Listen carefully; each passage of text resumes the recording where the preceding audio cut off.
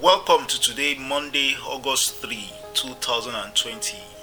It's Open Heavens Devotional by Pastor E.A. Adeboye.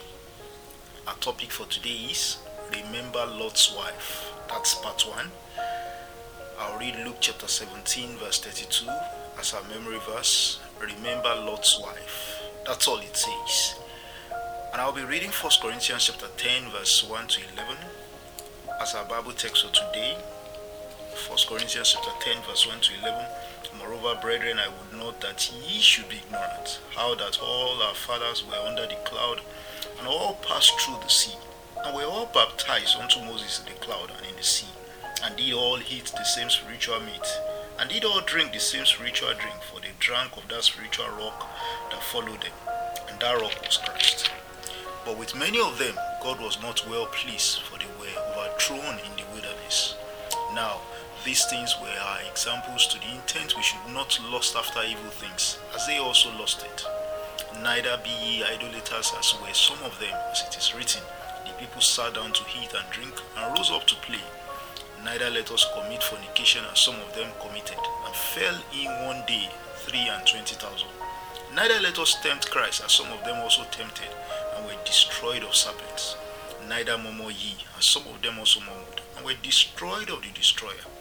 Now, all these things happen unto them for examples, and they are written for our admonition, upon whom the ends of the world are come. It is popularly said that experience is the best teacher. There are two ways to learn from experience, either personally or through that of others. I prefer to learn from the experience of others because learning from mine can be painful. In Luke chapter 17 verse 32, Jesus told us to remember Lot's wife. In other words, he said we should learn from our experience. When I was a little boy, I used to see my elder brother as a very strong man. He was muscular and could carry heavy things.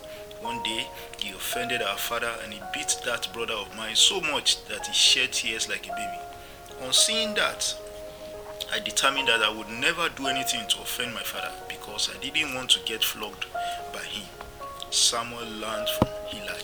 He knew it was because the children of Eli were tampering with the offering and polluting the house of God that they were rejected.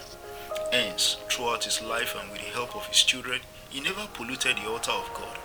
In 1 Samuel chapter 12 verse 3 to 4, he said, Behold, here I am, witness against me before the Lord and before his anointed. Whose ox have I taken, or whose house have I taken?